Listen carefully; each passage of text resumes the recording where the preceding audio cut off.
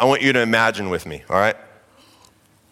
Imagine that you're going to visit a church for the very first time. Hopefully what I'm about to describe is not the type of church that we are, but imagine this with me, all right? So you're driving to church, you're coming, it's 10 minutes early because you got to get there on time, you know? You got to make sure that you're there before the service, that you're looking prompt. So you're driving there 10 minutes before, you get there 10 minutes beforehand. You're driving up, you have the phone up on your dashboard because you don't know how to get there, so you have the directions and it's on the map and you're driving up to the church. And as you get there, there's no street signage, right? You're in the city.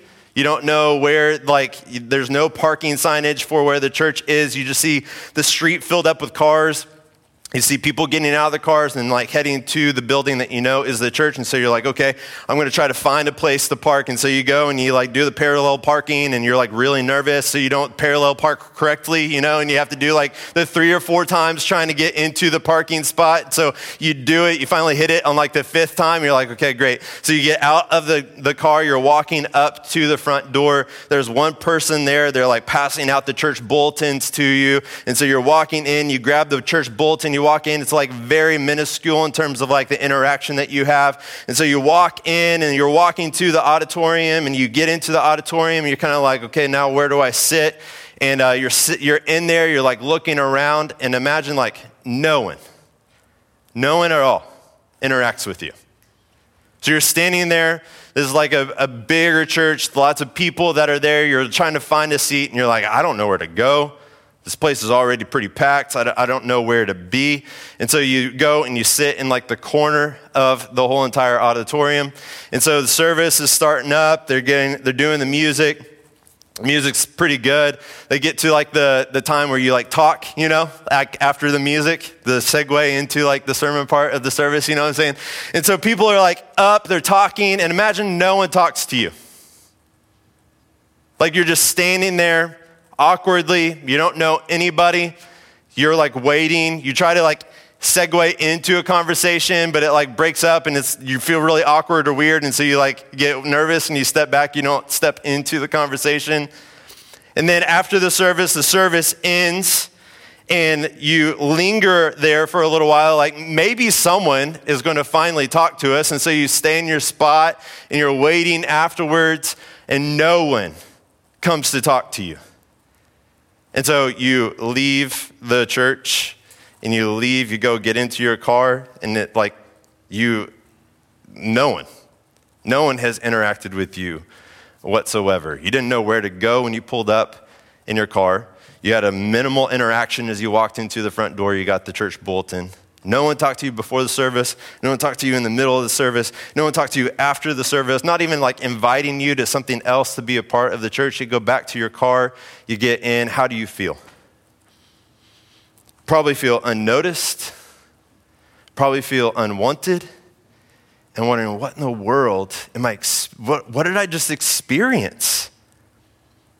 This is the exact account that my wife and I experienced in the very first church that we went to visit in the last city that we moved to.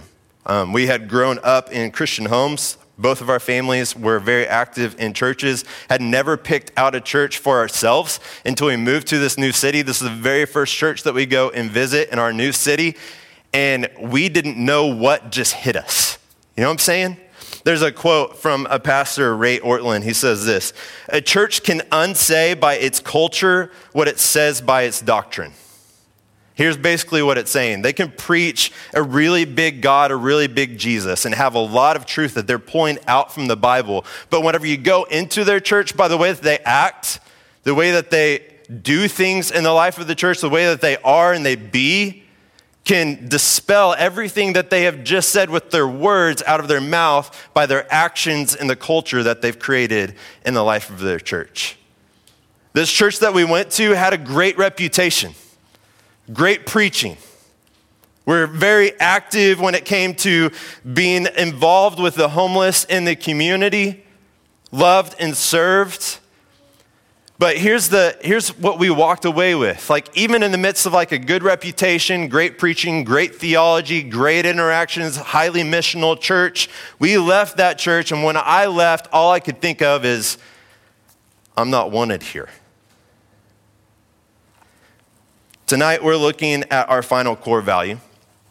And with Ortlund's quote in mind, this core value is sort of our attempt to put our theology to practice here. All right? So it describes how we do what we do. When you're thinking about who we want to be as a church, why we do, what we want our, the thoughtful, intentional mindset to be, the sort of quality with what we're trying to do here at Storyline Church, this is what we're trying to get at with this fourth core value, and here it is. We create moments that matter. We create moments that matter. You see, every person has a story. You have a story. And what's a story? A story is a collection of moments. And if we get a moment with a person, we want to make that moment matter. You know what I'm saying? Like when somebody walks through our doors, we want somebody to feel like when they come in, one, that they're wanted, two, that they're noticed, and then third, that they're valued. We want people, when we get these moments with them, we want to capture these moments, and we want to make these moments matter because people matter. And since people matter to God, they should matter to us. And so we want to capture these moments that we get with them. If you want to kind of okay, how is this putting our theology to practice? Well, the Bible tells us that all of God's creation, out of all of it, only we, humanity, were created in his image, which means God's thumbprint is on your life, every single one of us. So because of that, you have high significance and value and worth to God. And if that's the case, then we should feel the same way about every person that walks through our doors. The Bible tells us that God sent his only son into the world to die for who? Us. He came to die for us. Yes, he's going to put this whole world back together. Sin has infiltrated every aspect of our world, our culture, our life, but what the Bible tells us is that Jesus came into this world to save you and me. The Bible tells us that God shows no partiality, that he doesn't look at socioeconomic status. He doesn't look at the color of your skin. He doesn't look at these things and show partiality and place other people above one another. Instead, he has brought Jesus in, and what the Bible tells us is Jesus has torn down all walls of division so that all of us can come and be fully accepted before God. And so if all of this is true, which we believe that it is, then look, as a church, we want to create moments that matter. Storyline is a church where we don't only proclaim that people matter, but people leave knowing that they matter to both us and to God. And so tonight we're looking at a passage that I think brings clarity and direction for how we build a culture of creating moments that matter. The Apostle Paul, he's writing to a church. This is a church that he has invested his time and his life into. And what he's doing here is he's sharing with them how they are to conduct themselves. All right, so he says this is like the end times. What the Bible means when it says end times is that that's the period between Jesus' ascension to heaven and between the time of when he comes back again for us. So basically, he's saying, this is it. This is now. The time that you live in, this is the way that you are to conduct yourselves. And he says that you're to be ready, you're to be alert, and you're to be prayerful. And then he works through these three different ways of how we kind of put this to practice in our life. And so this is what we're wanting to do tonight. I just want us to wrestle with these three ways that Peter tells us to live out the truths of the gospel by putting the practice and the ethics of our life. And here's the three of them, all right? This is my words, not Peter's, but I'm trying to put some words that we can kind of hang our hat on for a little while, all right? So here it is. The first one is this, is we love constantly. We love constantly. Secondly, we make guests feel at home. Make guests feel at home. And then third, we use our gifts to bless. We use our gifts to bless. So we're going to look at these three practices, these three ethics for how I want us to function as a church. I'm going to have three questions, a question after each one. They're just sort of questions that I want us to be able to use in the life of our church, that every time we come to a gathering, hopefully these are questions even beyond that you can just use in your everyday life, that you can practice these Christian ethics in your life on a day-to-day basis. But especially When we come, we gather as the church, these are 3 questions that I just want us to wrestle with as we're kind of like in the car on the way here, or maybe you're at home and you're like getting yourself ready and you're looking at yourself in the mirror and you're just rehearsing these 3 questions. I want these to be questions that we think through every time that we gather, so we can put to practice that we're a church that creates moments that matter. And then we'll close. I have a different story for an experience that I had at a church that I think gives an idea of what it looks like for us to be a church that creates moments that matter. So, the first one, let's look at the first practice. We love constantly. I'm getting this for verse 8. I'll read it again for us so we can have it refreshed in our minds. Here's what it says. Above all, maintain constant love. So hopefully you can kind of see where I'm getting this, right? Maintain constant love for one another, since love covers a multitude of sins. The first way that we create moments that matter is that we build a church that loves well. We build a church that loves well. Now, it shouldn't surprise us that Peter is commanding this church that he's writing to love one another. I mean, love is the first fruit of the Spirit. If you're looking in the book of Galatians, it's the first fruit of the Spirit that you see there. Jesus, as he's speaking to his disciples, he says, hey, the world will know that you are my disciple if you love one another. So love shouldn't be, it shouldn't be like a surprise. It should be an expected command. What should stand out to us, though, as we're looking at this, is the extent of the love that Peter is instructing us to love one another with. This is what should really stand out to us. So he says, maintain constant love. So every week, whenever I'm like getting into the Bible and I'm wrestling through and I'm beginning to do preparation for like this on Sundays, like trying to get ready to stand up in front of you and bring God's word, I have multiple different translations of the Bible that I'm looking at with the passage that is being preached that Sunday. And so every different translation that I looked at had a different word for the word that is here, constant. So it's constant in the passage in the translation that we just read. You have other passages that have deeply. You have others that say earnestly. You have others that say fervently. That's because this word is packed full of meaning. It's not because people that are trying to translate the Bible into the English language from the Greek, which is the original language. It's not because people don't know what they're doing. It's because this word is so packed full of meaning. And here's what it's trying to portray. It's trying to portray longevity as well as passion. This word constant is trying to bring about to us that there's both a longevity to the love that we have as well as a deep passion for those people that we are to love. This love extends, it stretches beyond a singular moment. That's why our translation chose the word constant here, but others have also chosen earnest or fervent because it's also a very sincere and thoughtful word. A very intentional type of love that Peter is trying to portray here. So to love like this means that we engage people thoughtfully and then we pursue them appropriately. That's what Peter is getting across to us here. We engage people thoughtfully, and then we pursue them appropriately. So thoughtfully, meaning like we want to make people feel when we have interactions with other people that they are sort of like the only person that's in the room. You ever have people like this that you talk with? Like they look you straight in the eye. They care about the words that are coming out of your mouth. You can tell like they're just zeroed in on the conversation that you're having. Like that's what we want here. We want to have thoughtful, intentional conversations with the people that we run into when we gather here as a church. I want people to almost feel like, I don't know how I can get out of this conversation. This person is so engaged with me. I don't know if I've ever experienced this before. Like that's what I want people to sort of feel while they're here, that we're very thoughtful and intentional about their life. And then secondly, that we pursue appropriately, meaning that we don't cross boundaries here when it comes to like different genders, or that we make people uncomfortable with like the amount of times that we're following up and pursuing them. But man, we want to have thoughtful conversations where we hear things that are going on in people's lives and then we follow up with them throughout the week.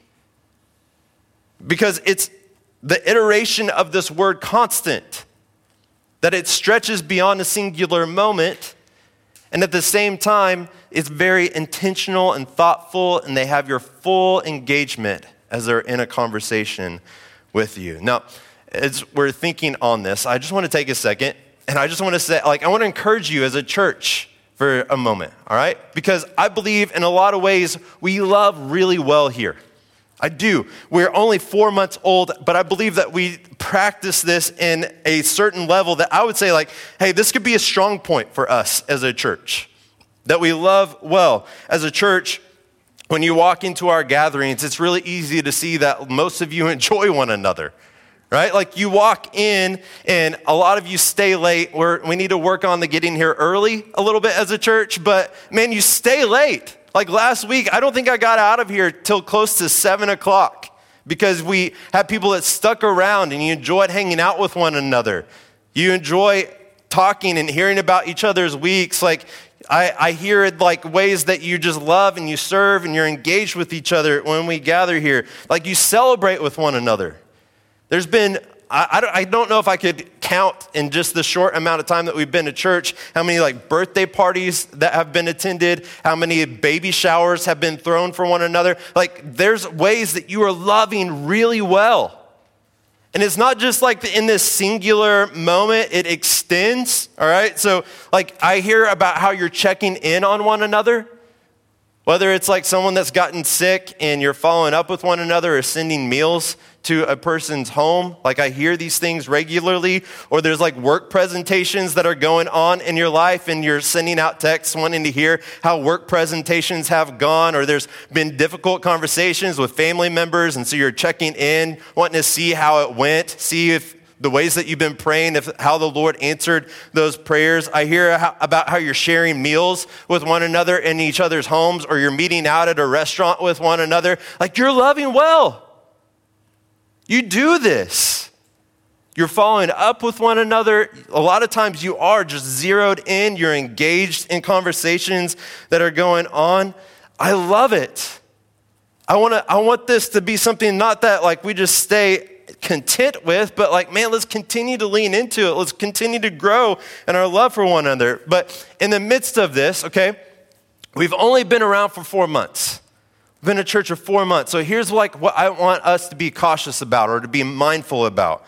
You see, a lot of times our world can look at a love like this and be yeah, I can step into that until something goes wrong. And so here's what it actually ends up being. Instead of it being a love that's constant, it ends up being a love that's conditional. Here's the difference, all right? A love that's constant, it extends, it continues, but a love that's conditional says that, hey, when you cross me, hey, when you gossip about me for the first time, when you disappoint me, whenever you kind of get annoying, when being a friend of yours becomes a little inconvenient for my life, then we bow out. That's a conditional love. And Peter anticipates this, all right? This is just a human thing. This isn't just an us thing. This is a human thing. It stretches across all different cultures, but Peter anticipates this. This is why he has at the end of this verse 8, love covers a multitude of sins. What in the world does that mean? In essence, what he's saying is we love constantly, we love deeply, we love earnestly, we love fervently, because this type of love overcomes faults. That's what Peter is saying. The love that comes as a fruit of the gospel is that it overcomes faults. It overcomes sins in our life. It's an expression of the gospel of Jesus. You see, Jesus loved us to the extent, we just sang about this actually, where he covers our sins, right? It's the extent to which he loved us, that he covered our sins to the point where he lived a perfect life and then he died an excruciating sacrificial death on our behalf. He covers our sins. And so Peter's saying look, love to the extent that Jesus has loved you. Your love should cover multitudes of faults that may come your way in the life of the church. He's embracing the reality that the church is filled of people that deal and struggle with sin. He's saying, hey, look, the church is not this perfect people, not these people that Jesus has saved out of sin and then made them perfect. And so now when they get together, it doesn't mean that there's not going to be sin anymore. He says that's not reality. The reality is that there's still sin within the life of the church, in the life of the relationships of the church. He's saying what's different about your love is that your love extends, that it covers up these faults that may come your way, that it's not conditional, but it's constant. So look, for us to be a church that creates moments that matter, it must be a deeply loving church that we grow to become. If we want to follow what Peter is stating here to the church that he's writing, that you love constantly, then we are a church that our love covers a multitude of sins. Our love isn't conditional, but it's constant. All right, so here's a question for you. Here's a question as you kind of think about your life, especially as our church when we come together. Who do I need to check in with? Who do I need to check in with? We have community groups that are going on in the life of our church. We have discipleship groups that are going on in the life of our church. We have our Sunday gatherings that are happening. You're getting together with each other in homes for meals. You're following up with each other throughout the week, maybe through text messages. Like the thing that I want you to think about is you're having intentional conversations with other people, and they're sharing their life with you, things that are coming up in their week. I want you to have this question that's in the back of your mind anytime that we get together, maybe even throughout the week, as you're at your job or at home and you're thinking and possibly praying for that person, hopefully praying for these people, that you check in with them. Hey, how'd that work presentation go? Hey, you shared like this difficulty that's going on in your life. Hey, I just want to check in, let you know that I'm thinking about you. Is there any way that I can be of help to you right now? I know this is a hard, difficult week. How can I step in? How can I be there for you? My love is constant and it extends. I want to be there with you. I want to express my love, not just with words, but my actions. Who do I need to check in with? Here's what I would love. Whenever you come on a Sunday, and you're gathering here from conversations that are going on in your life, within the life of our church, whether it be discipleship group or community group, or maybe even from last Sunday, that you have a person in your mind when you come in, I need to follow up with them. I need to check in. I need to hear what's going on. How did the last part of your week go? What are ways that I continue to love and step into your life and serve you and be there with you and carry these things with you? That's what loving well looks like for us as a church. So who do I need to check in with? That's their first question. If we are a church that creates moments that matter, we will be a church that loves constantly. But for us to also be a church that creates moments that matter, we will be a church that makes guests feel at home. I get this from verse 9. Here's what it says. Be hospitable to one another without complaining. So the second way that we create moments that matter is we make guests feel at home. This means that we make hospitality a priority here. And Peter says that we're to do this without having this grumpy attitude about it, right? That's what he says, that you shouldn't do it with complaining. So hospitality in the Bible is this combination of both a friend and a stranger. So when it comes to hospitality in the Bible, Peter's not talking about just having your friends over. It's not Southern hospitality where you invite people in, you've cleaned up your home, and the whole place looks immaculate, and you have this amazing meal that you're coming and you're throwing down on the table, and you're stuffing your face full of good food, and you're laughing, and then you leave, and you go on your way home. That's not what Peter's talking about here. When he talks about hospitality in the Bible, it's befriending a stranger. Oftentimes, whenever you're talking about hospitality, there's a word that's attached to it that we think of UFOs, but it's alien. And whenever he says alien, he's talking about a person from a foreign land or outside of your normal circle of social interactions. He's saying, hey, if you want to be hospitable, then it's for the alien or the stranger that you don't know that's in your life, and you're welcoming them in. There's a pastor that correlates biblical hospitality to foster care. Foster care, you don't know the child that you're welcoming into your home. There's no prior relationship that's there. You don't know what's going on in their life. Oftentimes you get a phone call and then it's automatically like, hey, do you have a space for them? And you're like, I don't know who this person is, but they have a room that's in my house that's ready and available for them.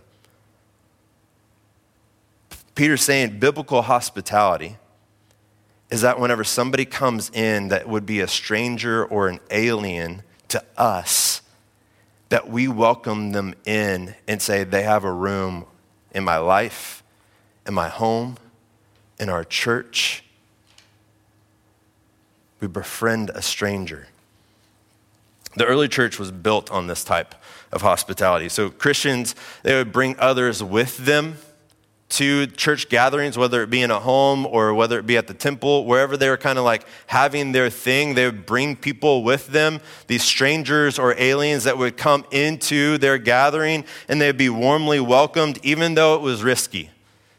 There's very, very big risk when it came to inviting strangers in, because you didn't know if these were people that were going to like rat you out to the government, and then literally your life would be lost because you invited the stranger in. That you would give them food, that you would share your friendships, that you would share your life, sometimes even share a home in a room in your home for these people that you had no idea who they were. They would welcome these people in, and what happened as a result of this is there was a worldwide movement that happened. The Bible tells us that there were new people being added to their number daily because of the type of hospitality and love that they were expressing to people that they had no idea who they were. This was not a norm or a custom in that day and age. This was something that was strictly attached to the Christian church. And we're working like on this inviting part, right? Like the year of invitation, we're working on this. But let me encourage you again, all right? In a lot of ways, I think I see expressions of this type of hospitality that's already taking place in the life of our church. You can see it at our gatherings, especially at the time right before the sermon. We call it the passing of the peace, right? Man, there's a lot. I make it a personal goal that before our service is over, if there's any person that's new here, that I want to go and I want to have an interaction with them. All right? Now, I can't do that like I'm just a normal human being, right? Like I can't just make my way around the whole entire room and make sure I hit everybody before I leave. But here's the encouragement for me. It feels like if I don't get to you, it's because sometimes I see that like you step into the gap and like you're doing really well and having conversations that are with people that are coming into our midst on Sundays. Like you're going and being intentional and you're having conversations with those that might walk through our doors for the very first time. Like you do this well. Sometimes you do it so well that I can't have interactions with the people that are new here because you're already having the conversations with them. Sometimes like it deters me from meeting my own goals, which I love it. It's beautiful. Like that's a beautiful picture of hospitality. In a lot of ways, like you've invited people into some of our groups before they've dawned the doors here on Sunday morning, and they feel warm and welcome. They get food, like they feel like they're a part of the family. Like that's beautiful. That's something like I want us to celebrate and for us to continue to step into. Now, here's where I do want us to grow though. All right, here's how I want us to grow in our hospitality. And when we think about making people feel at home when they're here with us, I'm speaking specifically here about our Sunday services. The way that I would love to see us grow is our expression and worship.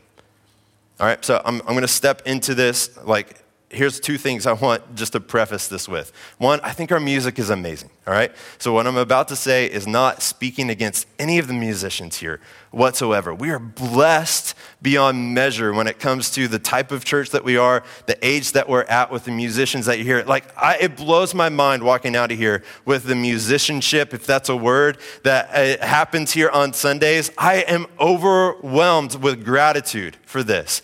Secondly, I'm not saying this with any person's name in mind, all right? I'm not saying this of like, there's one person that's in my mind and they're the ones that need to get better at this, all right? No, this is just something that I want us to grow holistically, all right? So you may be thinking, well, how in the world does expression and worship relate to making people feel at home here? How is this a hospitality issue? Isn't it just like a worship issue? How would it be a hospitality issue? It's both. It's a worship issue and it's a hospitality issue, all right? So the Bible tells us and instructs us that it's not just appropriate for us to have expression in worship, but it's actually a command. It's something God commands us to do. You can look at the Psalms, and this is something that you can see over and over again. So Psalm 47 is one specifically, Psalm 134. These are some of the Psalms that you can see specific instruction that we're to clap, that we're to lift our hands, that we're to sing with like the word that's used there is like from the lowest parts of your lungs that you're singing out worship to God. That we are to be expressive in the way that we worship. And here's why. We're not disembodied souls. Our body and our soul are like, they're interconnected. And so whenever we're singing songs of these big truths about God, there's a way that when our hearts are moved, that the heart being moved should be expressed outwardly by our body. Like this is a natural instinct that just happens in us as human beings. My shepherd, who's 17 months old, anytime we turn on music, his body starts to shake, right? I wouldn't call it dancing yet, but like there's definitely shaking there. You know what I'm saying? We lose this because we grow aware that other people don't do this. And so we get reserved and we don't practice like this natural instinct of like stepping out. We do it as adults though when we go to things like sports games.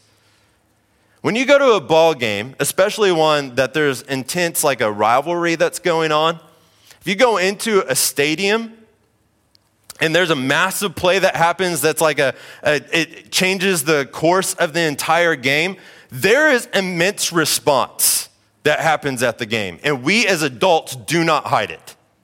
You know what I'm saying? I mean, arms up, high fives that are going, your voice is gone by the time the game is over. Look, that's a worshipful response. There's worship in some sense that takes place at these games because of what you experience. Like there's this moment, you have the community that's around you. There's things that happen that like move you internally and you express outwardly. And what God is trying to say to us is like, hey, this is what it looks like to worship me. This is what it's like whenever you are moved in the like very core of your being, that it not just is supposed to like do something inside of you, but it should move you to do something expressively with your body. There's a song that we sang a few weeks ago, His Mercy is More. There's lyrics that will pop up. Like, look at the truth of this, all right? What riches of kindness he lavished on us. His blood was the payment. His life was the cost. He stood beneath a debt we could never afford. Our sins, they are many. His mercy is more. This is like the hope of the gospel, right? And so it moves immediately into the chorus after this. Praise the Lord. You know what I'm saying? Like, dude, we transitioned into it, and I could just feel internally, it's like, I just want like my soul to jump out of my body because of the beauty of these lyrics. And so like expression is the right response to this. Now, here, I know there's like pushback on this, so let me try to like anticipate this, all right? So you may be thinking like, well, yeah, but like what about like the fear of you being a distraction or like putting on a show in front of other people, right? That like I'm doing this to gain attention so I look super spiritual in front of other people that are supposed to be spiritual as well. Yeah, like, look, I get it. The audience of our worship is to be God. 100% completely agree with that. But consider this with me. If your worship is also reserved, if your worship is also like this thing that you're holding back or you're worried about your comfort, look, the worship that you're doing is also about you as well. It may not be because of other people and the attention that you're wanting to get, but you're still making worship about you. Both are not the type of worship that God is calling for in the scriptures, and both deserve our repentance. So look, we're not a church that's erring on the side of like, well, it looks like they're about to put on a show. You know what I'm saying? Like what I'm saying is, hey, as our souls are moved by the songs that we're singing, Express it. So look, it's a worship issue. Here's why it's also a hospitality issue, all right? So when people come in and they want to worship and gather with us, if we are reserved, if we're keeping to ourselves, we're telling the people that are coming in here that they don't have permission to express themselves. If you come in and you don't know anybody here, you've never met a soul, you walk into our services and you have these big truths that we're singing that are up on the screen and you don't see anybody doing anything. Like it's just singing and like it feels monotone, it's lifeless.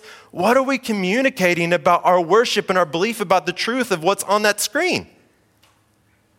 And if they are being moved and they want to express and they don't see anybody else is doing here, they don't feel they have the permission to do so.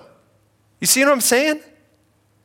So look, I'm not saying I want us to be this show that's coming here and that we're trying to do these expressions because we want to make other people always feel welcome. I'm saying I want us to have genuine worship that's going on here. The truths that we're singing, the musicians that are up here are gifted enough. I know that God's doing stuff inside of us. And I'm just saying I want you to feel the permission to express that. And look, it's also needed by those people that come in here so they feel they have the permission to respond too. It's also a hospitality issue because it's a predominantly, and like, I'm going to read a quote here. This will say it better. All right, let me preface it though, all right? So can you pull that down so I can preface it real quick? All right, so before I do this, there's some language in here that may like trigger some other things. This is just speaking about cultural differences, all right? So don't let like your spirit like get rose up with like defensiveness. Like this is just speaking about differences in cultures, all right? I want us to think about like the culture, the Western culture that we predominantly come from in the minuscule versus like what is more common throughout the whole entire globe, all right? So here's the quote. You can put it up there. It's from a pastor in Dallas. It says, in general, white people are almost the only culture who worship unexpressively, so every other culture feels like they can't be themselves in service. If spontaneous applause, raised hands, talking back during preaching would feel awkward and out of place at your church, in general, people from other cultures would feel awkward and out of place too. This is why it's a hospitality issue. Because we want people that are different from us. If we're a church that we take our first core value seriously, we initiate relationships with what? All people. That as we're inviting them in, we want to make them feel at home. And that they can come and they can worship the God in a way that they are normally accustomed to, and that's expressiveness. And it's not because we're doing this out of a disingenuine heart. I'm saying I want you to feel the permission to step into it and to do it too. I want us to be a church that worships holistically, the God that deserves our holistic worship. So look, here's a question for us as we're thinking through this, all right?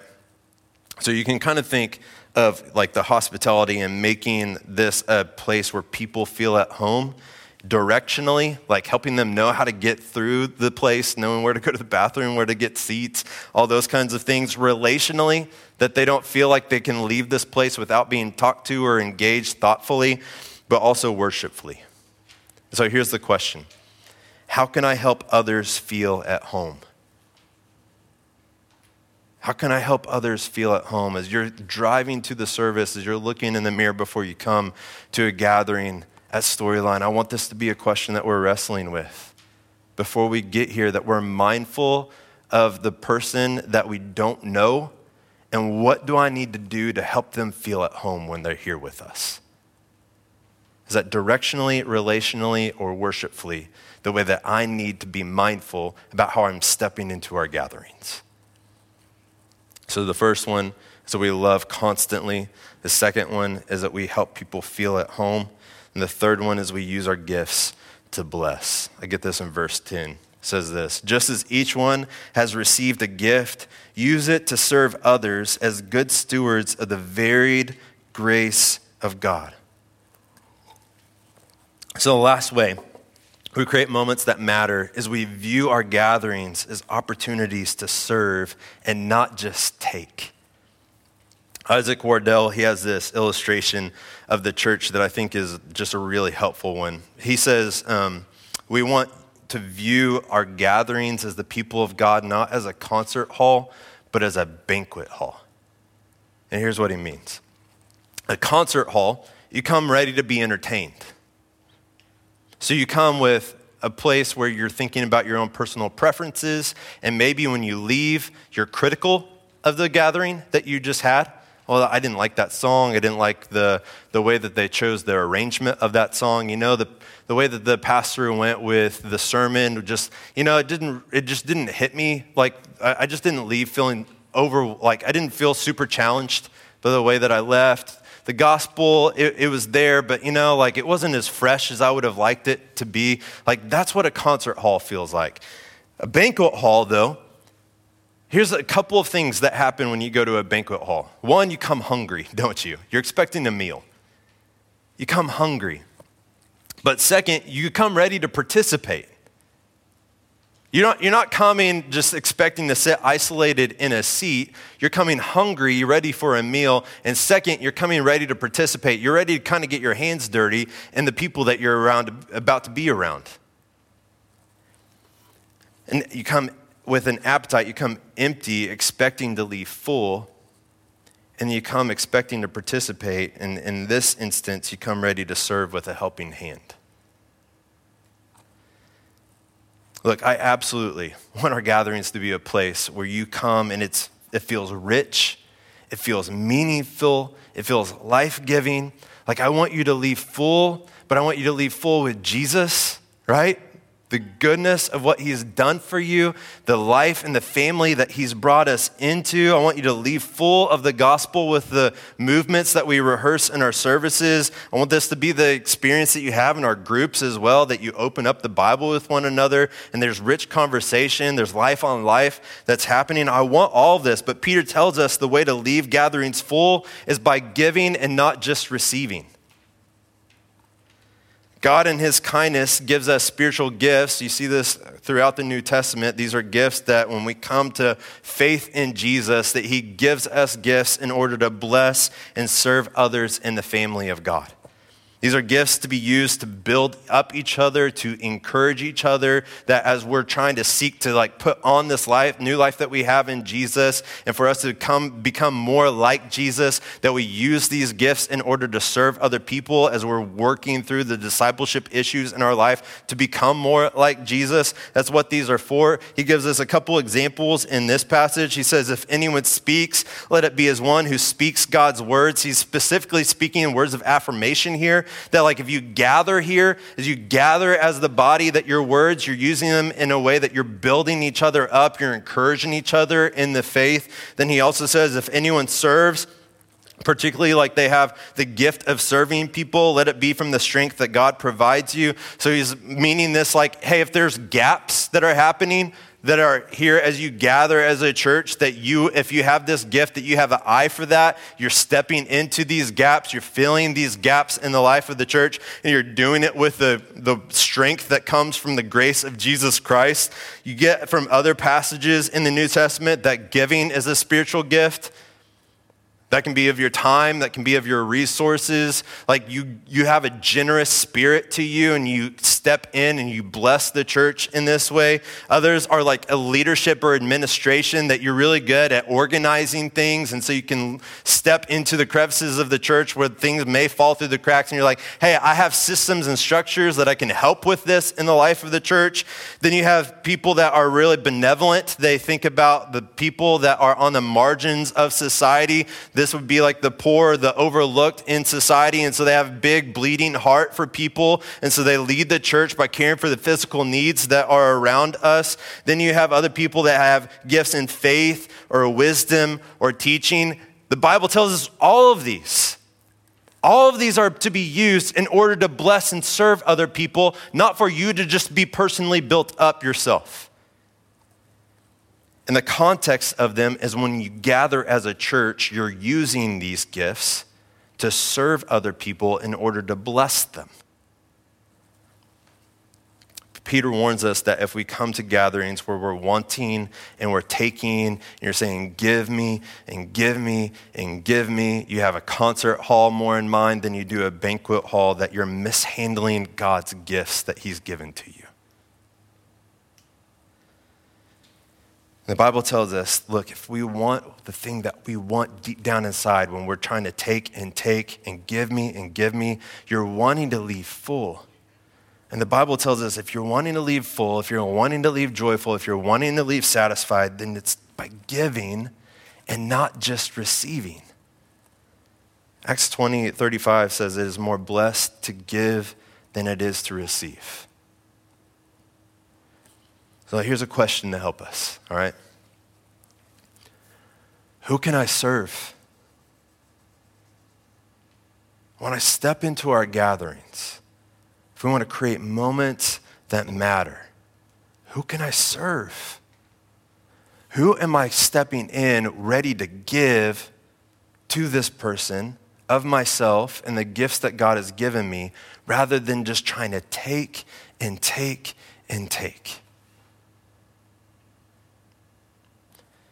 Look, we want to be a church that loves constantly. We want to be a church that makes people feel at home when they gather with us. And we want to be a church that uses our gifts to bless others. Now, let me close out with a different church experience that I had that's trying to hopefully put all this together. Gives you a mental picture of what this can kind of look like for us, all right? So my family, this was a few years ago, we went to Kansas City on a little family trip. And while we were there, we went and visited a church. I'm not going to give you the name of the previous church. I'll give you this name because it was a really good experience. So it's Redeemer Fellowship that we went to while we were there. By no means were they perfect, okay? By no means were they perfect when we went and gathered with them. So I'm not saying that they just hit everything out of the ballpark, all right?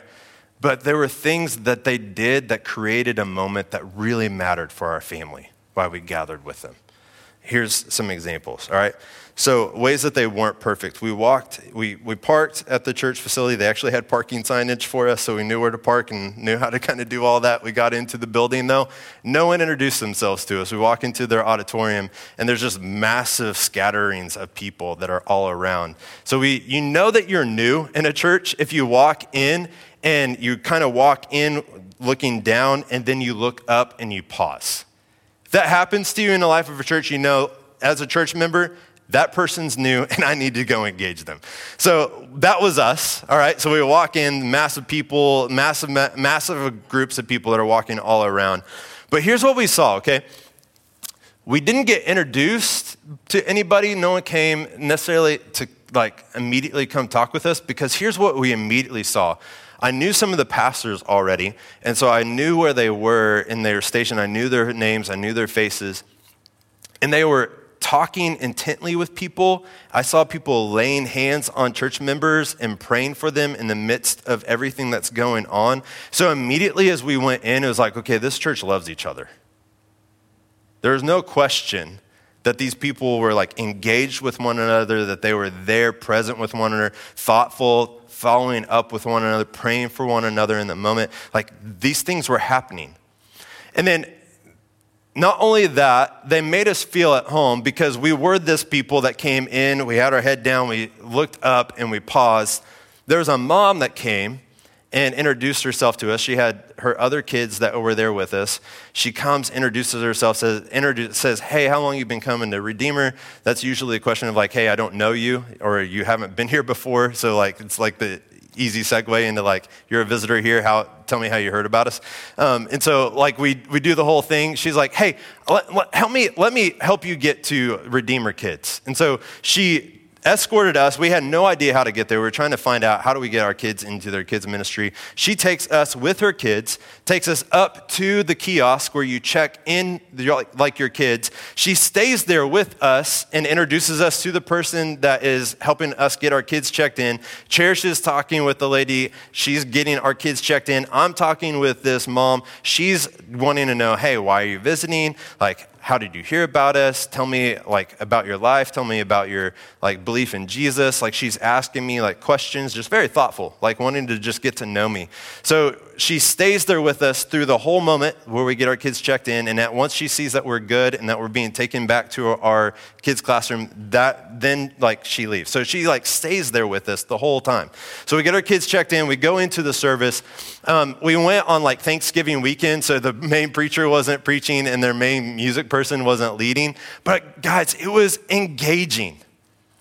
People were fully engaged in the worship service with what was going on. People were expressive in the songs that we were singing. Like you were moved by the songs that were being sung and people were expressing it outwardly. There was a person that got up before the word was preached and he literally was like sort of the hype man for the person that was getting up ready to preach. He gets up and he leads us in reciting to the person that's about to get up to preach.